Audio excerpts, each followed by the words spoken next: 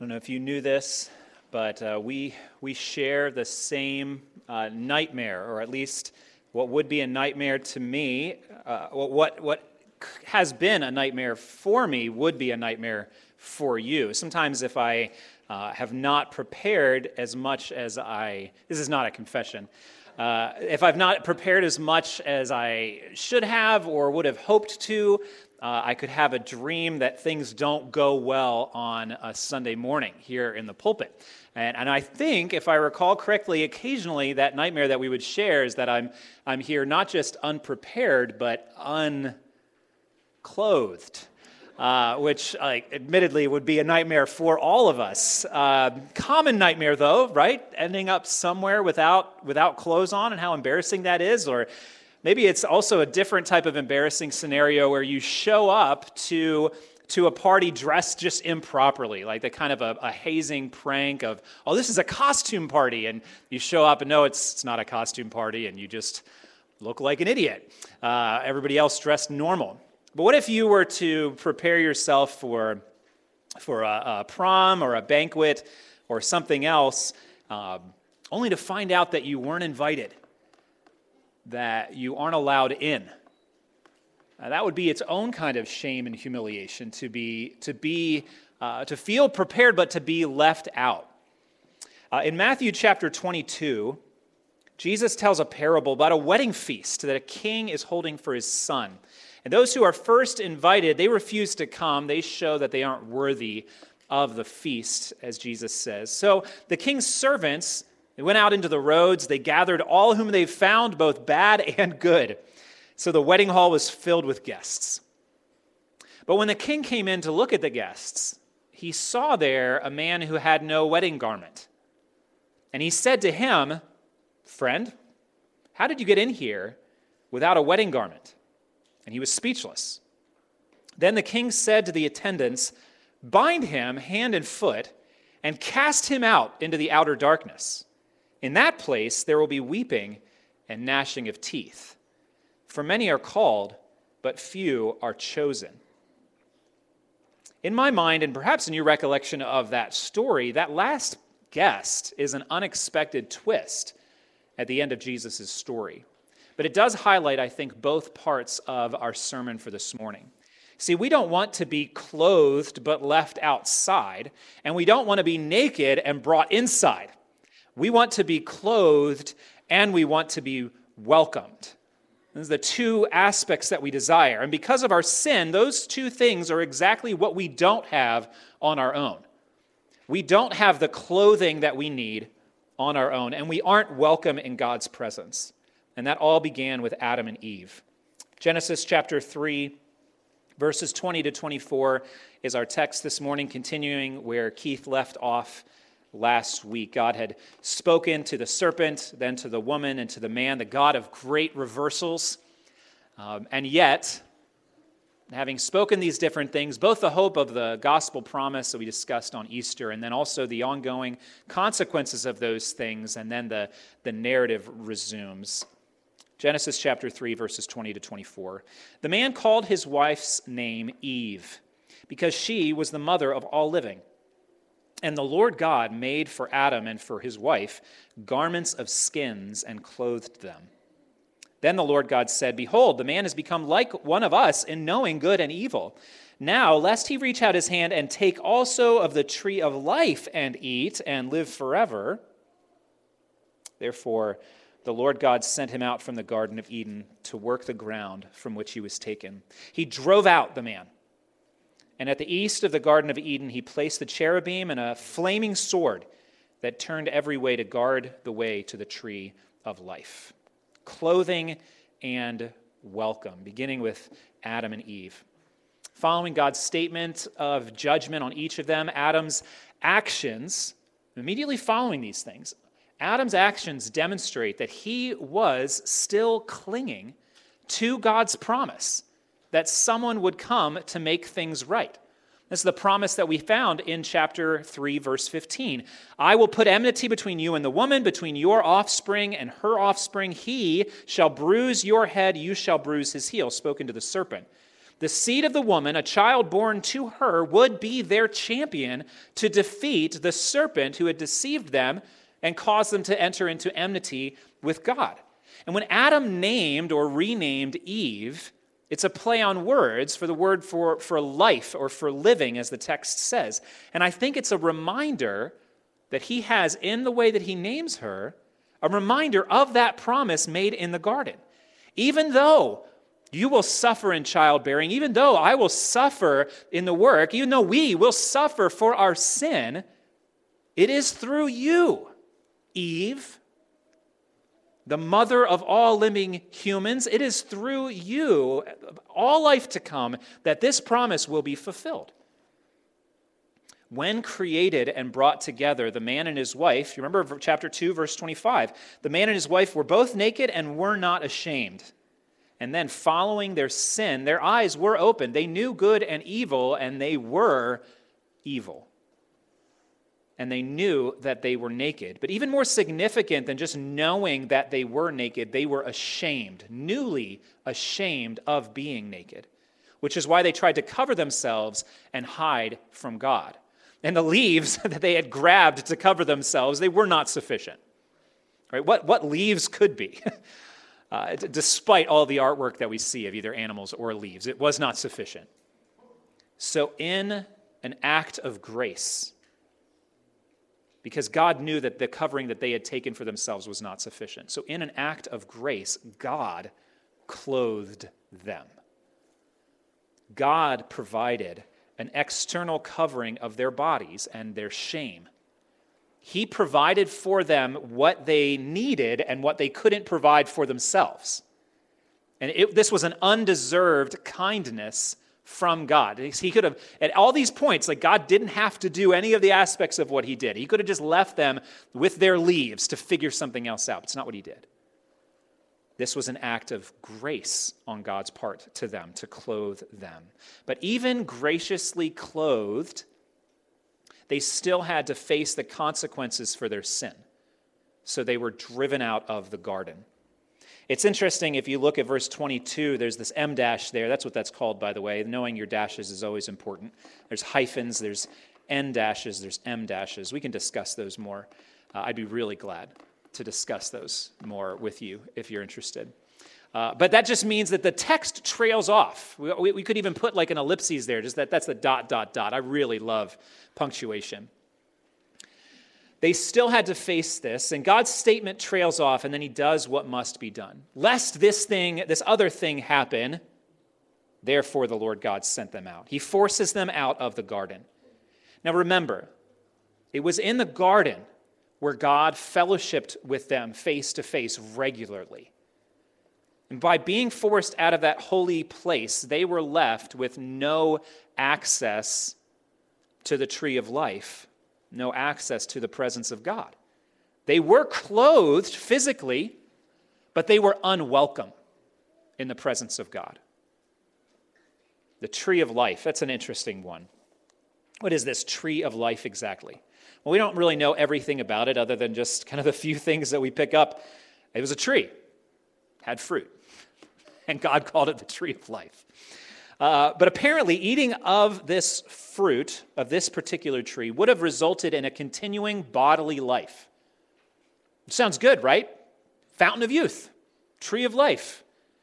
How do we escape sickness and death and live forever? Which sounds great, but those different stories, I was trying to think of some examples, and only like Pirates of the Caribbean came to mind. That I don't know if that's really the best example, but they get it, right? Living forever isn't actually what you want. You want a certain type of life forever. This seems like it's only an act of judgment on them, that they would not be able to eat of the tree of life. The tree of life doesn't deal with their problem, it just extends their suffering in this life. Right? It would have been a continuing bodily life, dead in their sin and separate from God. So it was an act of mercy, even while it was an act of judgment, for God to kick them out of the garden and keep them from that continuing misery of an existence. One author said this way, "Thus the garden would have become hell on earth, populated with the undying dead, forever living and forever dead. And God knew that would not have been good. So even in this judgment, there was mercy mingled in with it. And then we see cherubim. That's a plural. You say cherubs, but it's Hebrew, so it's cherubim. Powerful, glorious angels, not the little babies with wings. I don't know what idiot thought of that. It has nothing to do with the Bible, though. These are powerful, glorious warriors with flaming swords. They are now guarding the entrance to the garden. It's ironic, because that was the job that Adam had been tasked with, to guard it and to keep it. And now he's being guarded and kept from it. These angels protected the holiness of God from sinful humanity and protected sinful humanity from the holiness of God. I think you really need to understand both of those things are happening. Right? God's holiness guarded, but not as if he can't guard himself. And that's why you need the other side of it too. Like those cherubim saying, don't come. You come, you're going to die.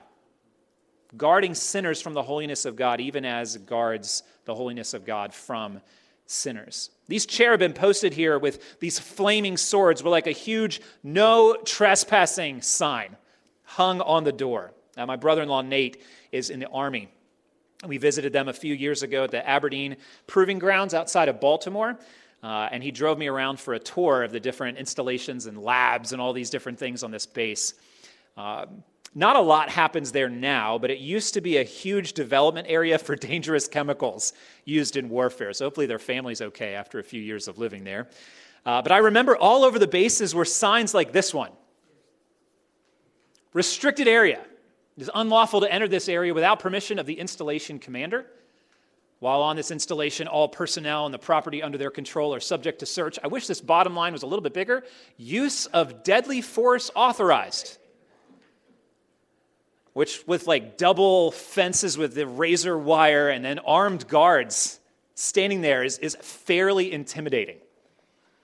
Far more intimidating than any human soldiers would be these soldiers of heaven with flaming swords standing at the entrance to the garden. And don't mess around. We didn't mess around, by the way. That's why I'm still here today. When God clothed Adam and Eve, though, he did so by killing animals and using their skins or their hides to provide clothing. Entering into this week, I was like, oh, what a great text, because now you have sacrifices. But by killing these animals, did God institute sacrifices? Many people think that's the case. When I first thought about this text, that was what I was going to preach, because that will preach, right? But is Moses hinting at that? Is that what the text is talking about? Probably not. Because there are words and there are ways to reference that would have made that very clear, and none of them are used. It doesn't really seem like that's what is happening here, that this is not the first sacrifices. We see sacrifices in chapter 4 right after this, but I don't think that's the case. However, there is a different image that's being hinted at in God clothing Adam and Eve. And for that, we really need to move forward in the Old Testament to the Old Covenant priests, or the Israelite priests that we see in the Old Covenant law. If there was one thing that the Mosaic law made very clear, is that the Israelites were, and everybody else, they were an unclean, defiled people. If you survived your readings through Exodus and Leviticus without skipping or giving up this year, you would be probably overwhelmed by how many ways you can become unclean. This is like, I have seasonal allergies. I don't remember reading about it, but it seems like every time I sneezed, I would have to leave the camp. It doesn't say that, but it feels like that. I can hardly even fathom how often they all must have been unclean. Uncleanness was not sin, but it did point to their pervasive sinfulness. You don't just come to God. However, there was one group of people whose uncleanness was covered by the clothes that they put on, and it was the priests. The word used in Genesis for clothing Adam and Eve, it's a pretty normal word, used for just all sorts of different types of clothing across the Old Testament. But that it is also the word used to refer to the special priestly garments. And so it's possible that as he's writing this, he's kind of casting a little bit of a vision forward or referencing backward, depending on which way you want to look at that, 2, the special priestly garments, where the priests would be clothed. These priests were clothed with, I think, what we could call a symbolic righteousness. They weren't better than the people, but they had been set apart by God, and it was symbolized by this special clothing that they put on. And having been clothed in these holy garments, only these priests were allowed to very restricted access to the presence of God. This access was so restrictive, in fact, that following very elaborate rituals, only one man, the high priest, on only one day of year, what's called the Day of Atonement, only he was welcome to pass through the veil into the holiest of holy places. They were clothed, but they had a limited welcome, just the priests. The book of Hebrews describes this to us.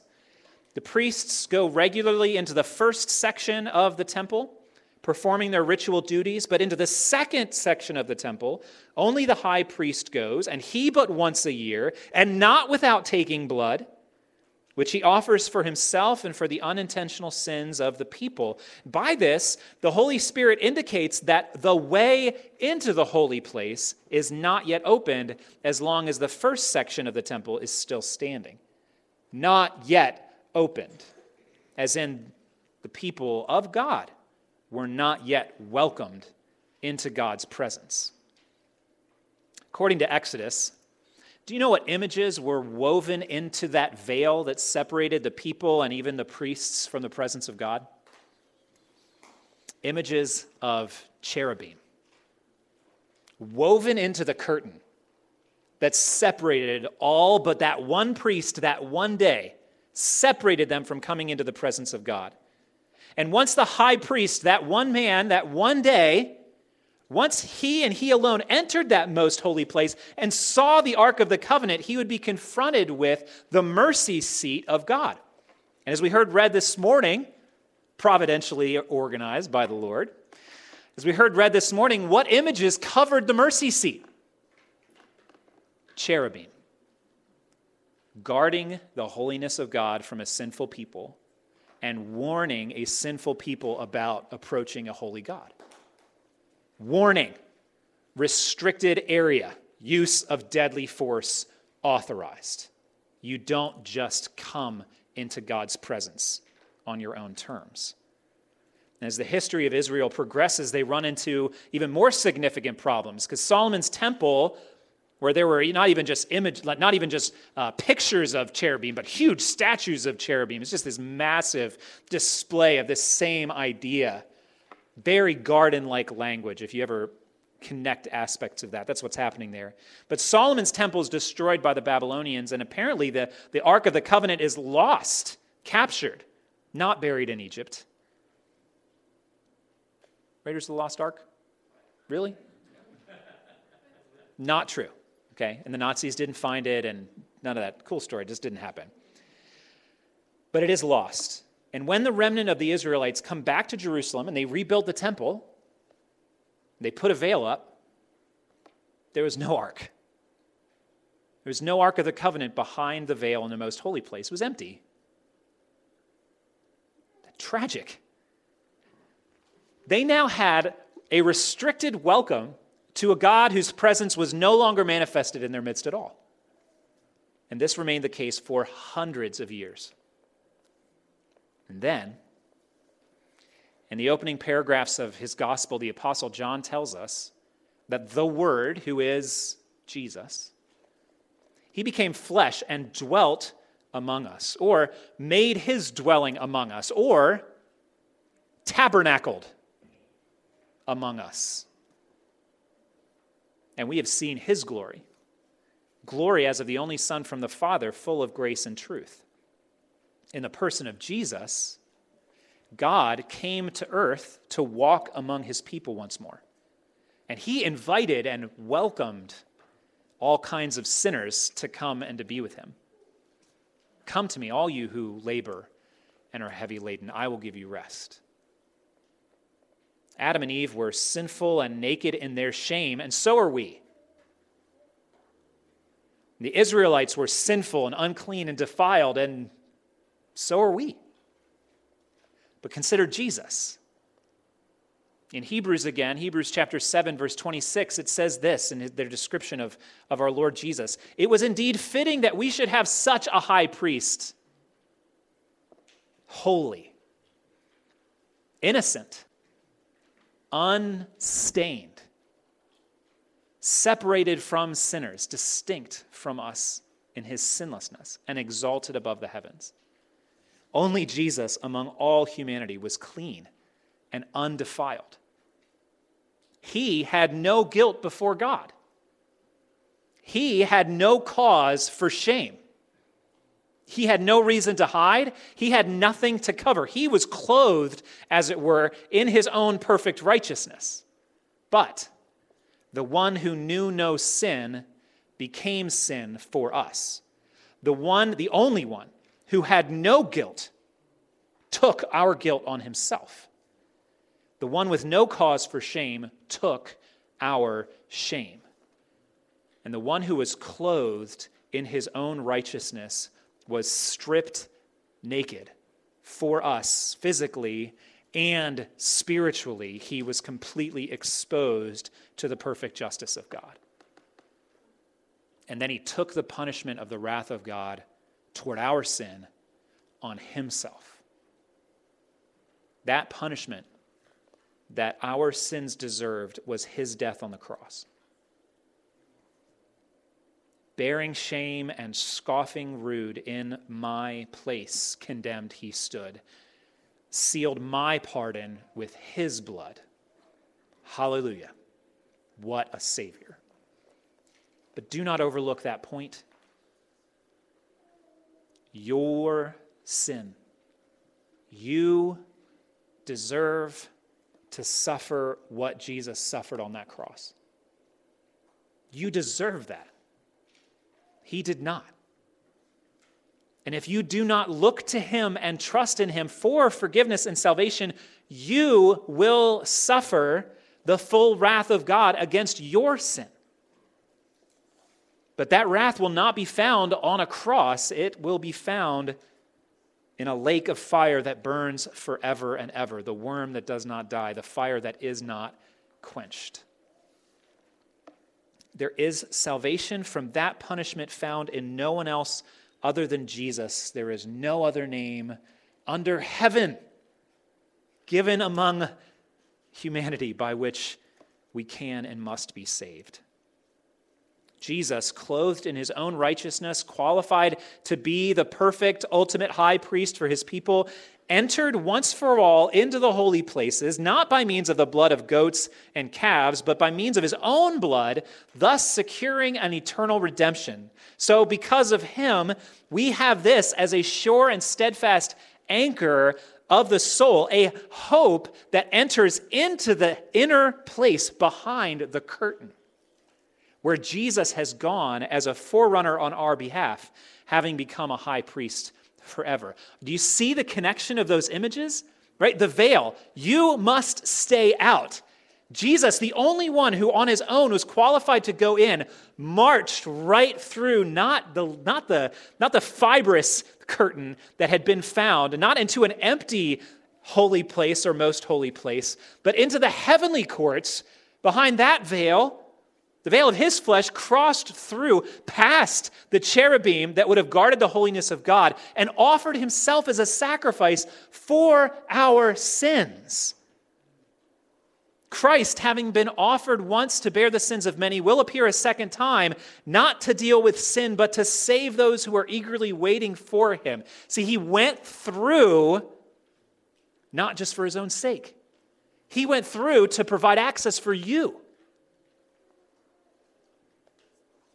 Jesus was stripped naked so we could be clothed. Jesus was cast out by God, forsaken by his Father, the termination of that relationship that had existed for all of eternity, losing the favor, bearing the guilt of sin so that we could be welcomed.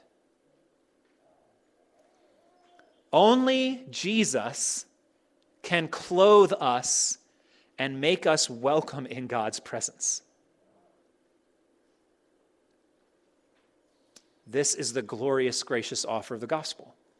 on your own, naked and cast out.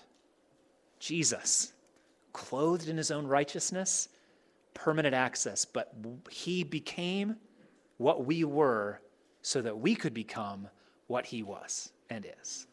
Only Jesus can clothe us and make us welcome in God's presence. There it is, in case you missed it.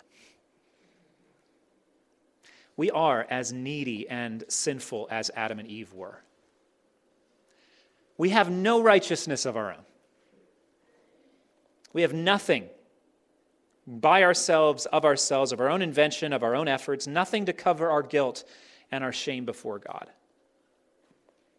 Listen to the Bible explain this. Hebrews chapter 4 again.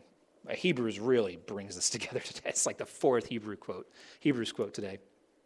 It says, the word of God is living and active, sharper than any two-edged sword, piercing to the division of soul and of spirit, of joints and of marrow, right, dissecting right into the beginning, discerning even the thoughts and intentions of the heart, of your heart.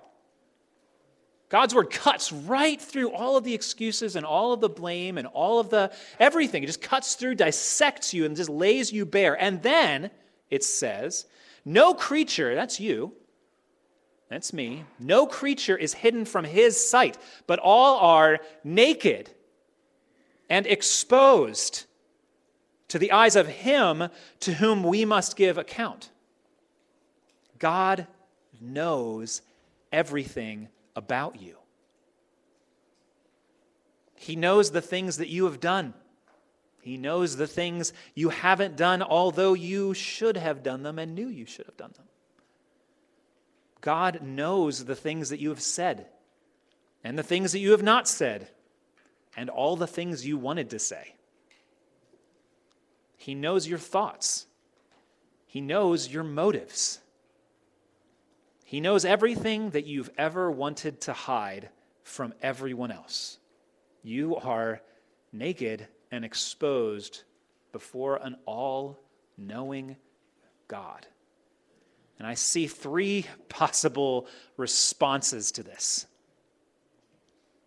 This confrontation of our sin. Just like when he comes into the garden, what is it that you have done?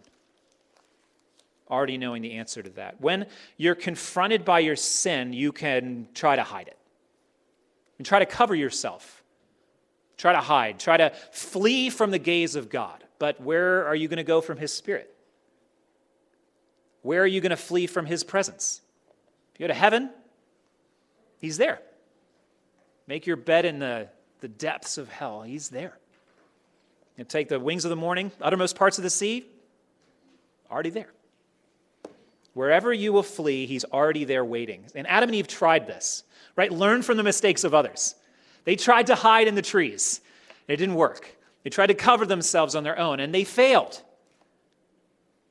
It won't work for you either. Sometimes when we know we can't hide from God, we do what we consider to be the next best thing. We hide from God's people. We know we can't hide from God, but at least maybe we can try to hide from each other. Then we flee from each other.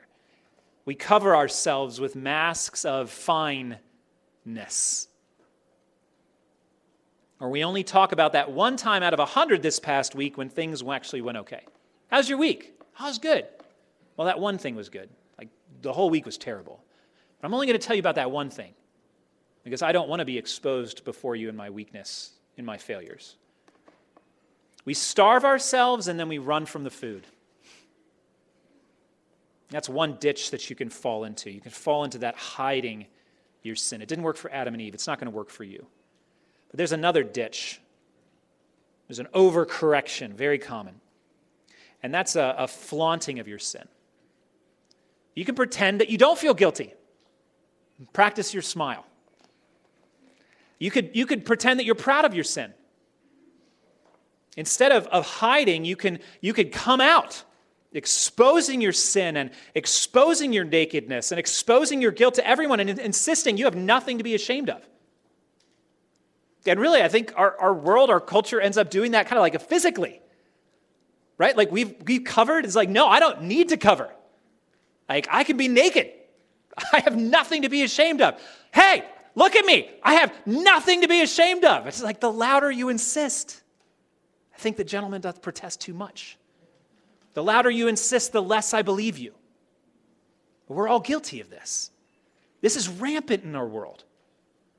Right? Forcing and tweeting and posting just everything about our sin, because if we talk about it enough, then maybe we can silence our conscience. And more so by the day. And we all can be guilty of this. Right? Already, even in the phrasing that I'm using, you're probably like, oh, yeah, he's calling them out. Right? LGBTQ movement, right? Just flagrantly doing this. We're going to parade through your city. We're going to go to your library. We're going to go to your schools. We're going to shove this in your face because we have nothing to be ashamed of. And if you don't like it, we're going to hate you and attack you. Right? Oh, how guilty. We can do that and be like, oh yeah, they are bad. Boy, it's like, aren't we so good at them? Whoever they are bad. And they are. That's wrong. And we have to oppose that. Like, we can't just be like, no, that's okay. It's not okay.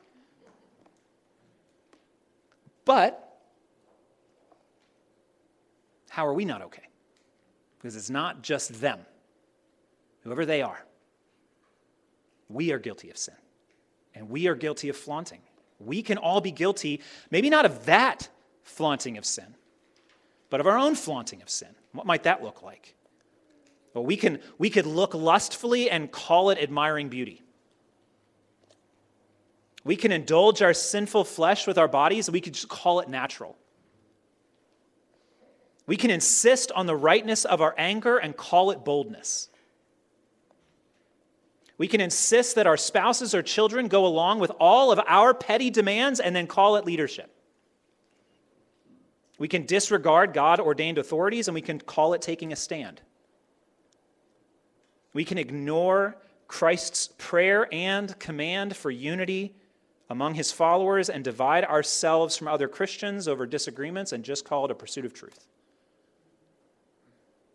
We are all so infected by the spirit of our age. I am. You are. Why it's so important that we're together, because we really only see that clearly in other people. There's always a they, always him or her or them. That church, that denomination, that body, they're the ones that are guilty, but we're not. It's not true.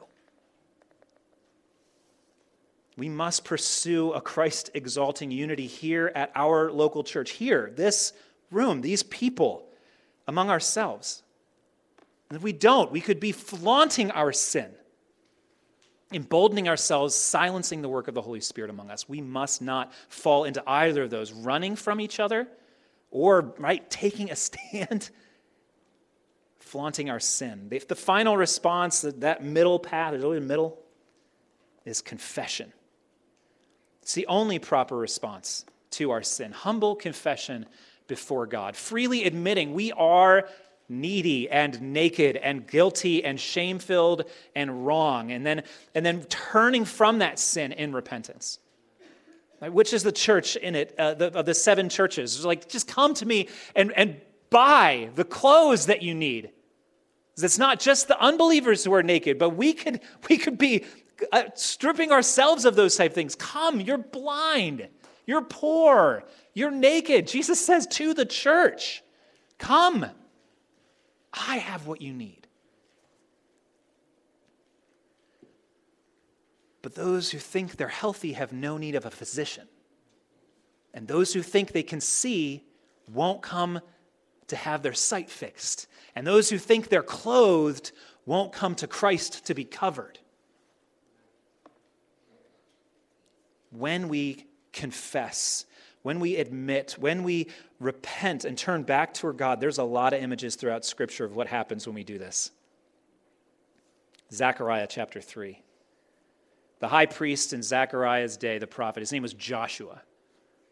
Zechariah receives a vision in Zechariah chapter 3 of Joshua being accused of his sin before the Lord by Satan himself. In this vision, it says, Joshua was standing before the angel clothed with filthy garments. And the angel said to those who were standing before him, the angel of the Lord, right? This is Christ. Christ says, remove the filthy garments from him. And to Joshua he said, behold, I have taken your iniquity away from you, and I will clothe you with pure vestments.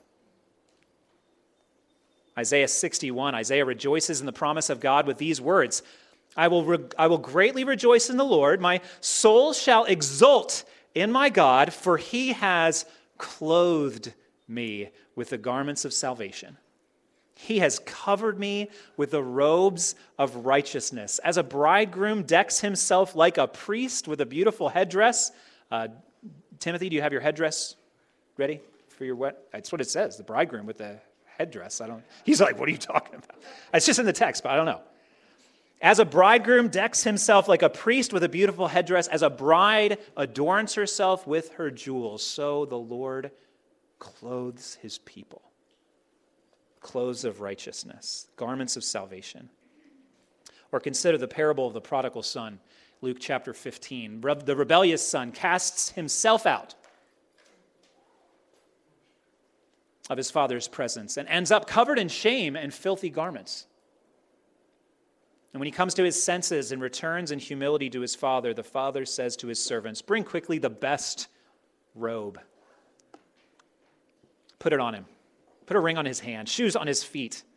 Bring the fattened calf and kill it, and let us eat and celebrate. For this my son was dead and is alive again. He was lost and is found. And they began to celebrate because the filthy, cast-off son was clothed and welcomed by the father.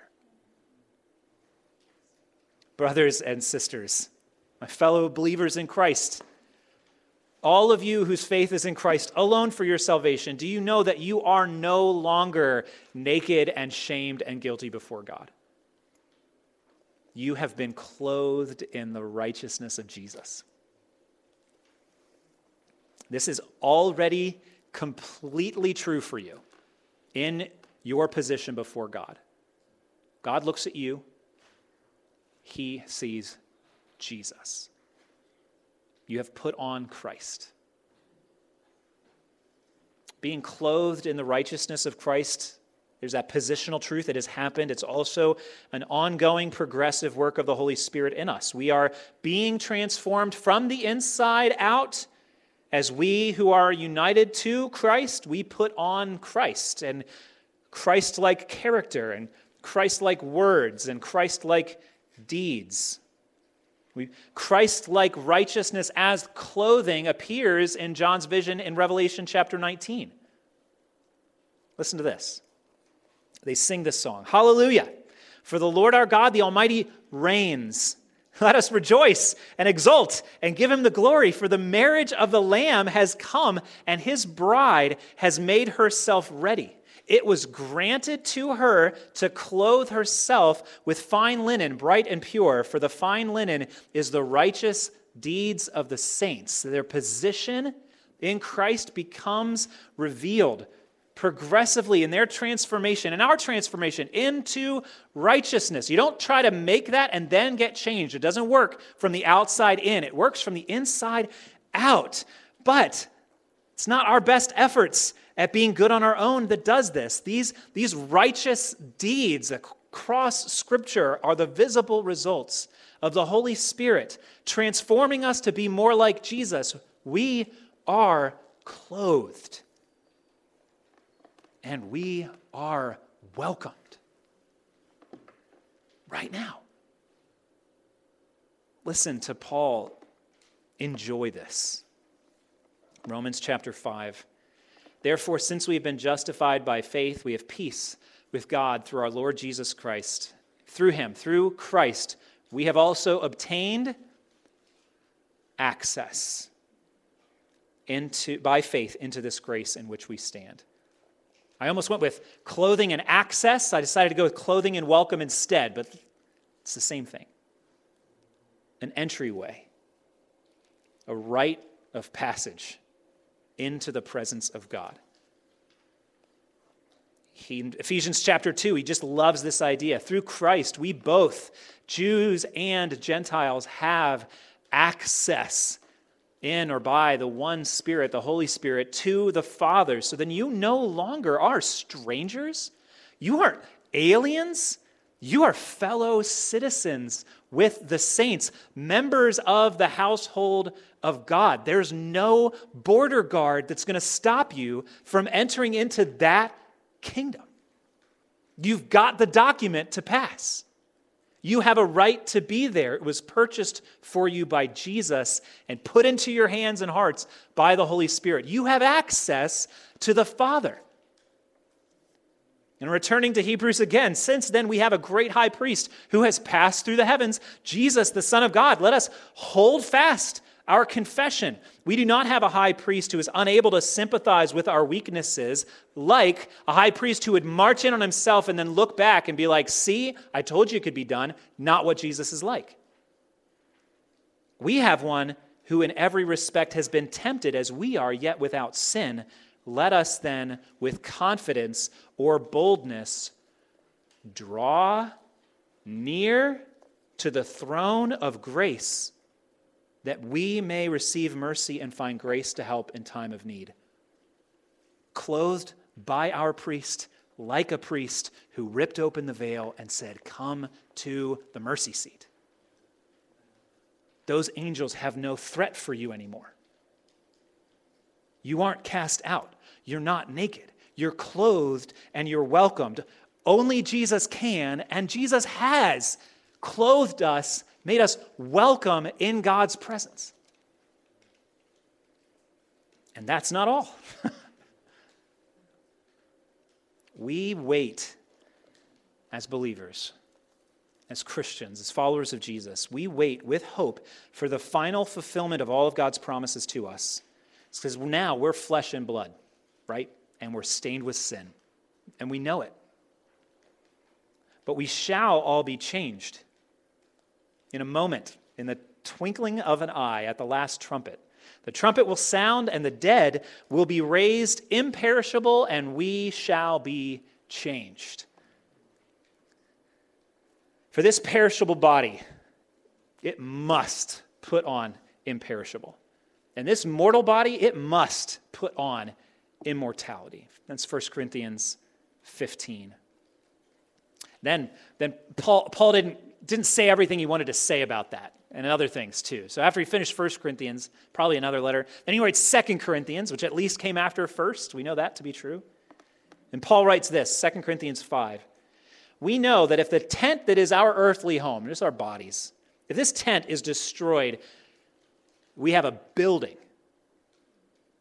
from God, a house not made with hands, eternal in the heavens. In this tent we groan, longing to put on our heavenly dwelling, if indeed by putting it on we may not be found naked.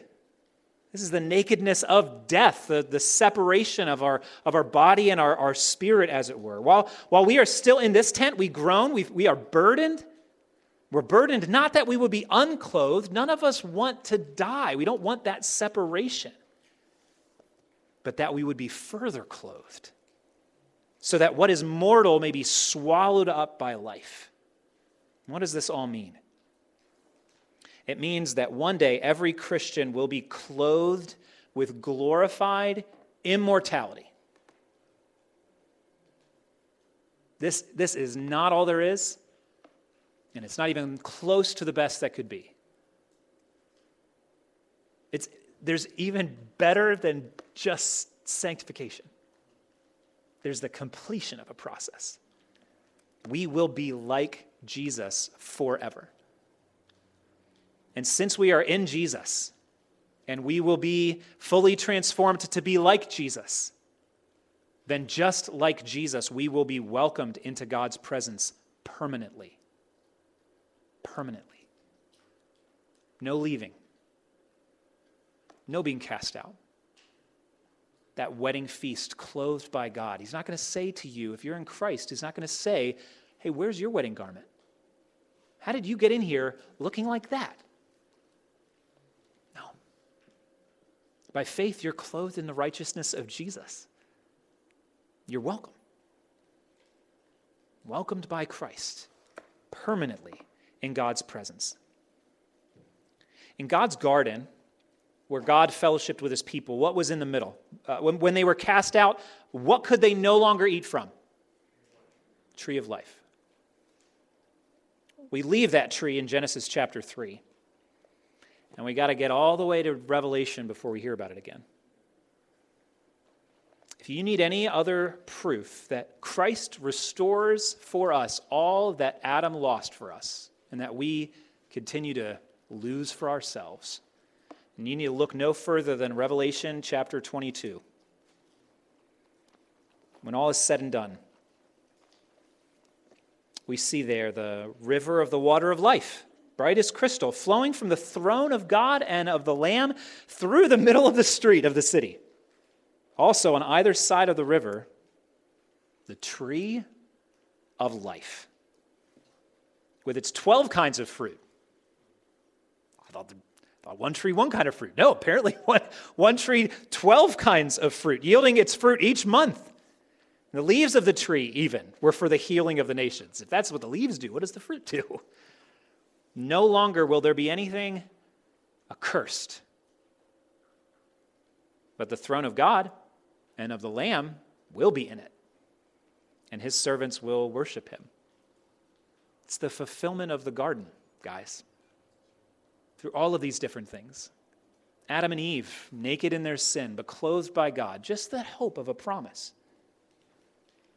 Clothed but not welcomed. So they weren't really clothed enough. And then those priests, right? Clothed but restricted welcome. And then Jesus, stripped naked and cast out so that we could be clothed in his righteousness and we could, in his name, be welcomed into that now and forever. King Jesus himself told John to write to us, to you, "Blessed are those who wash their robes so that they may have the right to the tree of life and that they may enter the city by the gates." Clothing and welcome. By the grace of God, we will eternally be clothed by God and welcomed by God. Is that a promise that you have received? Are you going to try on your own more? It has not worked, and it's not through lack of effort. You just can't cover your own shame. Jesus can. You can't do enough good things to be welcomed into the presence of God, but Jesus did. Robert Murray McCheyne, a pastor in Scotland in the 1800s, died a couple months before his 30th birthday. Yet his passion for souls, his longing to know Christ, made a profound impact that lingers to this day. Among his writings is a poem that Lowell Wilkes shared with me a few years ago. At a close, I want to read 2 stanzas of that poem to you. When this passing world is done, when has set yon glaring sun, when I stand with Christ in glory, looking o'er life's finished story, then, Lord, shall I fully know, but not till then, how much I owe. When I stand before thy throne, dressed in beauty not my own, when I see thee as thou art, and love thee with unsinning heart, then, Lord, shall I fully know, but not till then, how much I owe.